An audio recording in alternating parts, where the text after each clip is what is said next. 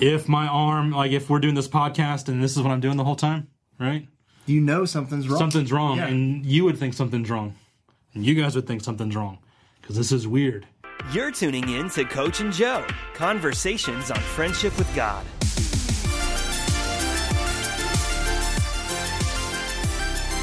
Guys, welcome back to Coach and Joe. Chris, how you doing today, man? I'm pretty good. We got to hear you louder than that, man. I don't know if your sound has picked it up. Oh, I very specifically set the microphones up so they reject my voice. Well, Chris, congratulations. I just found out that Chris is about to have a baby. Not Chris, but his wife Dawn is. Baby number 2. Baby number 2. Did you know he had one already, William? Yes, I knew that. Yes, I know his son William. See, Chris and Joe have known each other for at least like since you've been here. No, that's not true because Chris was not on staff when I came in. A year. But Chris has been at Bridgeway. Chris volunteered before he worked on staff.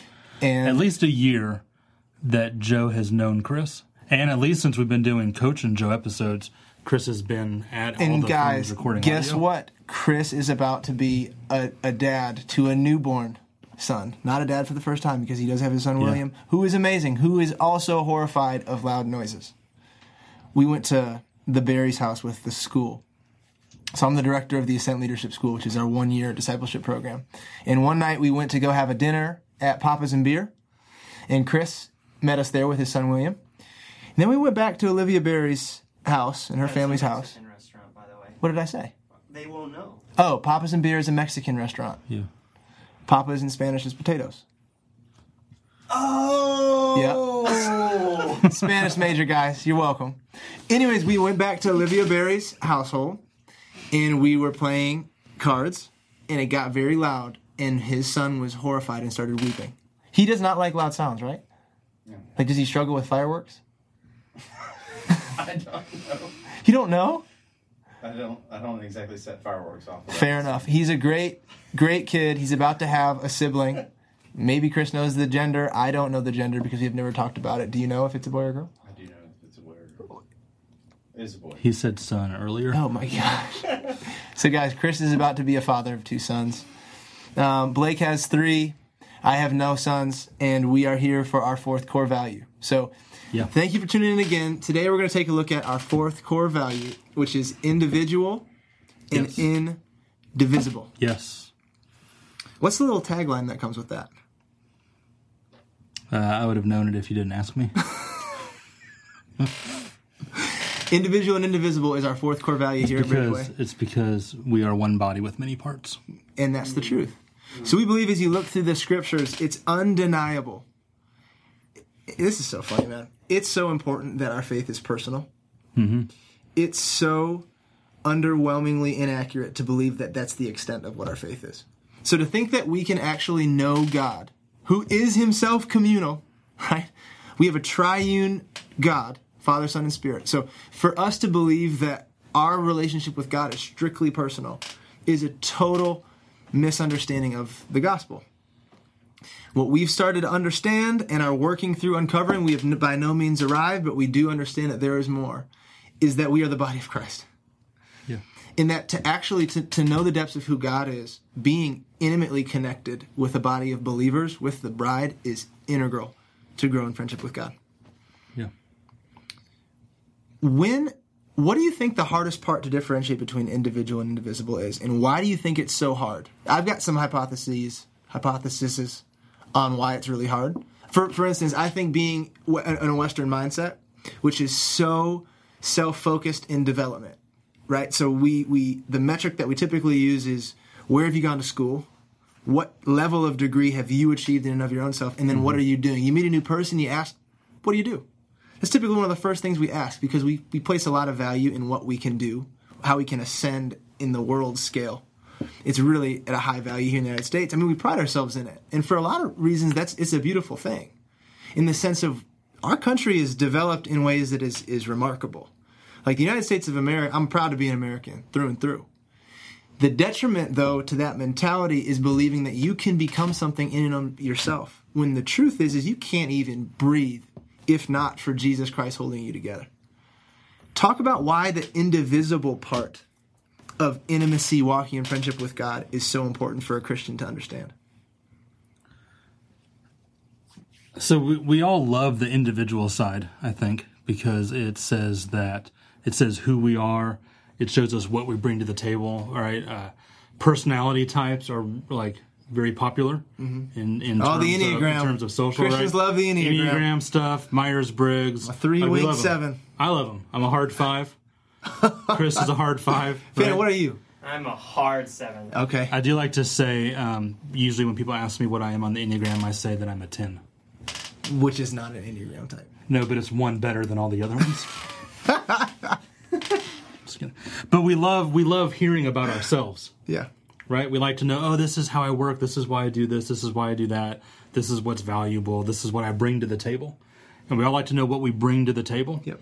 And so in individual, we do value what we bring to the table. Absolutely. Right? We've all been given a sword, and we say that we are all called to swing our sword. And we want to all swing our sword. Yep. But in doing so, we also recognize that when Jesus ascended, he gave all of us gifts. Right? He gave to some in Ephesians, right? Some apostles, prophets, teachers, pastors, evangelists. And in doing For what so, purpose? For the equipping for of the the equipping saints. of the saints. But here's what, in doing so, what happens is, I have a lot more grace in my life for teaching than I do for pastoring. But there's going to be a time. Well, but here's the thing, though. Here's what happens: is I can lead somebody into portions of who Christ is, but it's going to take all of the fivefold ministry working together to lead people into the fullness of who Christ is. Come on, Blake. And so, while we really value what as individuals we bring to the table and what our swords are and what it looks like when we swing our swords, and we celebrate those things, we do so recognizing that it actually takes all of us coming together to really reveal the fullness of who he is. And that's what we're ultimately after, is to reveal the fullness of who he is. But it takes all of us swinging our swords together. Because if someone's not swinging their sword, now all of a sudden you're missing a big component. Do I believe that individualistic pursuit of God, in the sense of getting away with God, is important? Yeah. It's like, do I value the spiritual disciplines of meditation and silence and solitude, and really learning to steward and host and interact intimately with the presence of God? Do I believe that's important? Absolutely. Do I believe it's exhaustive to the Christian faith? Do I even believe that that is the highest place to be with God? No. Matter of fact, I believe I take the metric of those things out of it. I just know it's an important part. But see, if I don't have relationship with you, who is a literal fivefold teacher, it's a gift that God has given you. Blake is one of the teachers at our discipleship school. I am the director of the school. When Blake teaches, I sit and I am fed. It's not like he's my peer. I don't need to be in there when he's there. Like when Blake is teaching, I want to be in the classroom to receive what God has put in him, because I understand that God has hidden himself. There's a scripture that says if you honor a prophet in the name of a prophet, you receive a prophet's reward. The scripture is finished by saying if you honor a righteous man in the name of a righteous man, you receive a righteous man's reward. What that scripture is saying, that as the body of Christ, whose righteousness we find in Jesus Christ, from the least to the greatest, from the fivefold teacher, prophet, to the newly born again saint. When we honor people, when we see Christ in people, there are things for us to receive. There's reward hidden in all believers that are filled with the Spirit of the Lord. I just really want to encourage some people, because I've really sensed that this friendship with God, this journey that you've taken, you've done it largely from an individualistic standpoint, unknowingly. That you've taken on a yoke that Jesus never called you to take on, or a burden he's never called you to bear. And that even in your honest heart posture pursuit of who God is, you've actually done it in a silo. I've been saying that a lot lately, that I don't want to live my life in a silo. I don't want to do things individualistically. And I really sense that the Holy Spirit is bringing emancipation to you, is bringing a freedom to you right now. Like I literally feel like yokes are falling off right now. It's like keys unlocking doors in minds. It's like, oh my gosh, I was never meant to do this alone. Oh my gosh, it's actually not more holy to do this in a silo alone, but that we are the body of Christ and that I actually need people. You know, for so long, people can get really shame-filled for being people that are connectors and always with other people. Now, the other ditch is equally as bad, right? If you find yourself in community unhealthily, where community is your idol, and you fill up your schedule with time because you truly you don't never want to be alone, never want to sit. You always want to do, and it's actually a way for you to cope and to avoid deep things that you'll only come out through individualistic intimacy with the Father. I would really encourage you to correct that. But I also want to encourage those who've been stuck in that silo of believing that friendship with God is solely personal. Like, yes, you will stand on the Bema seat by yourself. I won't stand there with you, Blake. No. When I stand before Jesus Christ, I will be alone on that day. But the life lived out will be a beautiful picture of how I interacted with his bride. With you. With Chris. With his 2 sons.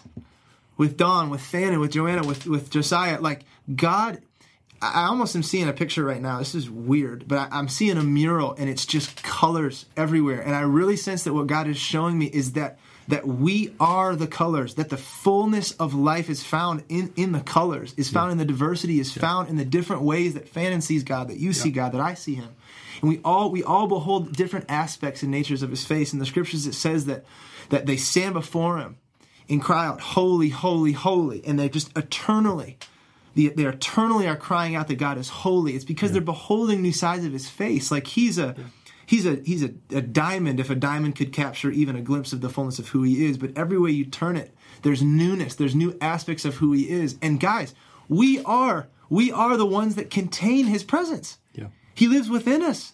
And so the joy of life, you guys, is interacting in healthy community, not codependent stuff where you need people, but healthy where you love them, where you need them only because God has hidden himself in them, and through honoring one another, we can actually see the fullness of who he is. This indivisible part of this conversation is so beautiful. Yeah, and this was the picture that really helped kind of cement it for me of what it means is, if you take something that's really simple, like I'm just going to kick a soccer ball, right, and then you break down what has to happen to kick a soccer ball. Like, my eyes are involved because I need to look at where the soccer ball is. Right, my hips are going to be involved, my shoulders are going to be involved, my legs are involved, my knees involved, my foot's involved. There's a whole lot of steps that have to happen just for me to kick the soccer ball. In that moment, my foot might be the star of the show, right? Because my foot's the one that's making contact with the ball and kicking it. But the reality is that the whole process breaks down if the body's not in alignment with the head. Because the head is what's saying we're going to go kick that soccer ball. Right? And in our conversation, the head is ultimately is Jesus. Come on. And so the goal of the body, the goal of all the parts, right? The goal of all of the individuals is that our lives look like lives that are in alignment with the head. And if our lives are out of alignment with the head, it's an indication there's a problem in the body. If my arm, like if we're doing this podcast and this is what I'm doing the whole time, right? You know something's wrong. Something's wrong, and you would think something's wrong. And you guys would think something's wrong because this is weird. What's weird? So for the podcast listeners. He's just kind of... I'm waving my arm. If you're not watching and you're listening, I'm waving a body part in a way that's inconsistent, out of alignment with the head. Because it should be in alignment. Bodies are supposed to be in alignment with the head because everything comes from the head and then flows down. That's right. And so in the church, everything comes from the head of the church and then it flows outward. And our job as believers is to put ourselves into alignment with the rest of the body. One of the things I love that you just said is the word church. I've heard more in the past 2 years of people being over-organized church and just for, community, worship nights, not really involved with a church, but just kind of have my own thing, my own walk with God. Do I think there's anything wrong with a worship night? Absolutely not. I think it's beautiful. Do I think there's anything wrong with having people in your home? No. But a very practical step, right? Because that's what we want to be able to do to help the people listening to this is, okay, how can I apply this to my life? If I would have known this as a young man trying to learn what the fullness of God, what God wants from me on this earth, if I would have known this one thing, it would have shifted my life in a way that would have been beautiful, is that serving at a church is an integral part of connecting yourself to the body. And here, let me tell you why. Serving is not just for serving's sake. It's saying, you took the lowest place, Jesus. And so what I'm going to do out of honor and reverence for you is do the same to the bride that you gave your life for. Yeah. It is aligning yourself and saying, I want to at least... Now, it's not even close to the sacrifice that Jesus made, but it is an offering to him that he is worthy of Like, join your church. Don't just go on a Sunday, but serve it. Love it. Love her. Wash your church's feet. Serve. This is not so that your pastor can just have a better running thing or so that your church functions better. It's because of love. Right? Like this whole thing is a love-based gospel, and the most beautiful act is for us to serve the body that Jesus died for. Yeah. You know, so if I just want to leave you guys with this one thing. If you're learning to bridge the gap between individual and indivisible and are wondering the step to take, for those of you who aren't already, whatever church body, and when I say church body, I mean, where are you getting fed? Where is the community of believers? The community that God has called you to in this season. We've got people that listen to this in Australia, in England, in South Carolina, in Michigan, in Florida, all over the world. Where is the local body of believers that he has called you to be running this race with? And ask yourself one question. Am I serving her? And if the answer to that is no, how can I do that? Okay, so one more thing that we want to make sure we address with individual and indivisible, because we talked a lot about individual early on and the value of it, and we spent a lot talking about the indivisible aspect of this core value. But one thing that we want to make sure that we address when it comes to the individual side, and I see it happen a ton of times, and I've been guilty of it myself, especially as we find out who we are and who God created us to be, because it's really exciting. What happens is we find out who we are, we can use that as ways to excuse bad behavior. And so I love personality stuff. I love Myers-Briggs stuff. I love Enneagram. I love Fivefold. Yeah. I'm an INTP, Hard Five teacher. I love those things. But because I know who I am in those things, my tendency is to now say anything that's outside of those, I'm excused from doing. And so I might say I'm not pastoral on the Fivefold. And because I'm not pastoral, then that means if there's a pastoral moment that comes up, I don't have to participate in it. And that's untrue, because as we talked about in our last core value, to not care for somebody when they need care is outside of the boundary of love. Come on. And so as someone that's abiding by the law of the kingdom of heaven, even though it's uncomfortable for me, and even though it's awkward, and even though I'm not good at it, I can engage in a pastoral moment. Now, it may mean that I quickly get in over my head, and that I need to know and be mature enough to understand when do I need to bring in someone that has a stronger pastoral gifting than I do to make sure that that person's properly cared for. Right? But it's the same thing. I'm an introvert, so I don't have to talk to anybody. Right? And it's fundamentally untrue. It goes against the Great Commission. Because how are you going to go and make disciples if you can't talk to anybody? Well, because I'm an introvert. And there's not any asterisks that say, except for the introverts. Mm-hmm. Like, you guys are cool. Just chill out and it'll be all good, and we'll hang out in heaven one day. Mm.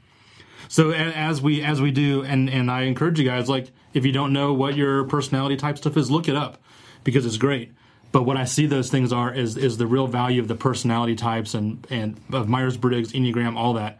The real value of it is to show me where I need to be intentional in my life, and to show me that if I'm not by default a pastoral person, or if I'm not by default someone that's going to be inclusive of people around me, or someone that's going to consider somebody else's feelings and decisions I make, then that just shows me that if I'm going to abide by the law of love, I need to be more intentional in those areas. Mm-hmm. Thanks for tuning in to Coach and Joe.